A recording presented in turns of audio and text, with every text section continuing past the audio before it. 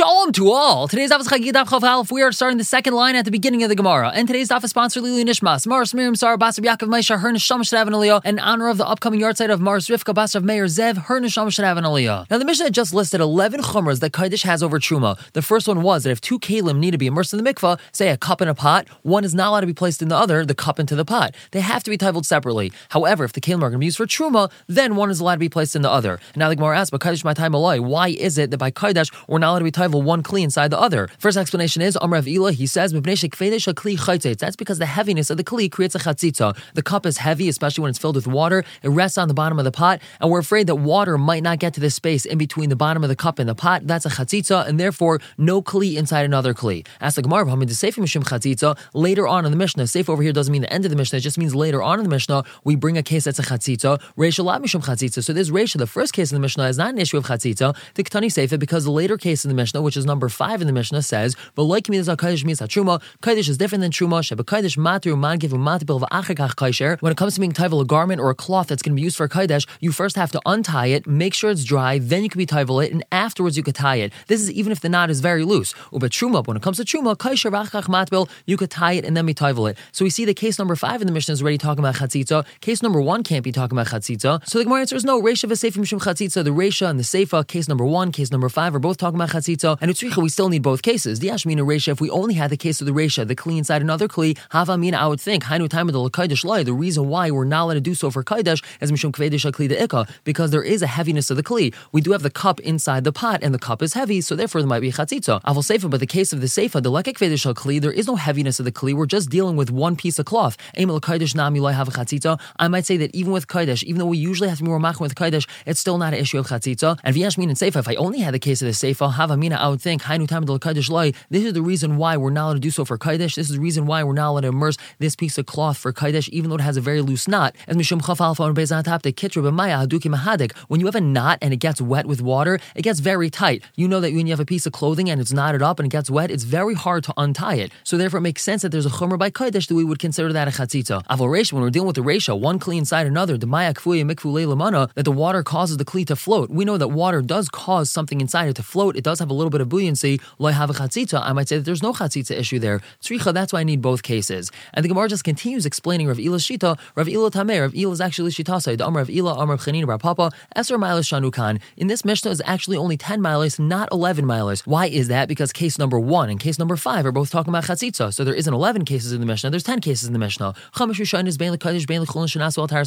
The first 5 miles mentioned in the Mishnah apply both to Kodesh and to Chulin, that someone's makbid to eat his Chulin al taharas HaKodesh. Achraynes, the later 5 cases, LaKodesh, Avalai L'chun Shenasu al taharas HaKodesh, they only apply to Kodesh itself, but not to Chulin that's being eaten and being treated on the same level as Kodesh. Now, my time, why is it there's a difference between the first 5 and the later 5? That's because Chamish Kamai, so the first 5, the Islu Jar, the Toma Midai Raisa, there's a suffix, there's a chashash that we're going to end up running to an issue of Toma Midai Raisa. Therefore, Gazabur Rabbanim, Bein L'Kodesh, Bein L'chulin Shenasu al taharas HaKodesh, the Rabbanim were geyser that these chumras apply to whether we're dealing with Kodesh or even Chulin that's being treated al taharas HaKodesh. But Basraisa, the later 5 chumras in the Mishnah, the less Lujar, the Toma Midai Raisa, we're not going to end up running into any Dairaisa issues anyway. Gazabur Rabbanan l'Kodesh, but L'chulin Shenasu al taharas HaKodesh, like Gazabur Rabbanan. The Rabbanan were only geyser on Kodesh, but not on Chulin Shenasu al taharas HaKodesh. So just for Chazara purposes, Rav Ila is the first opinion explaining the first case of the Mishnah. And again, the reason why one may not be taivel one kli inside another is because the inner kli might create a chatzitza when resting on the outer kli. Now the Gemara tells us Rava, Rava says, "Mi the seifa have mishum chatzitza." Since the seifa, case number 5, is talking about chatzitza, reisha la mishum chatzitza. The first case is not a chatzitza issue. For reisha hainu taimo. So what's the reason why we're not allowed to be taivel one kli inside another? That's gzeir shalayatvel machlin with tzionayis with kli she'en bepik shvefaris hanoid. It's a gzeir. We're afraid a person's going to end up being taivel a needle or a spinning fork. We had explained this previously. The spinning fork was this very, very thin fork used for spinning gold.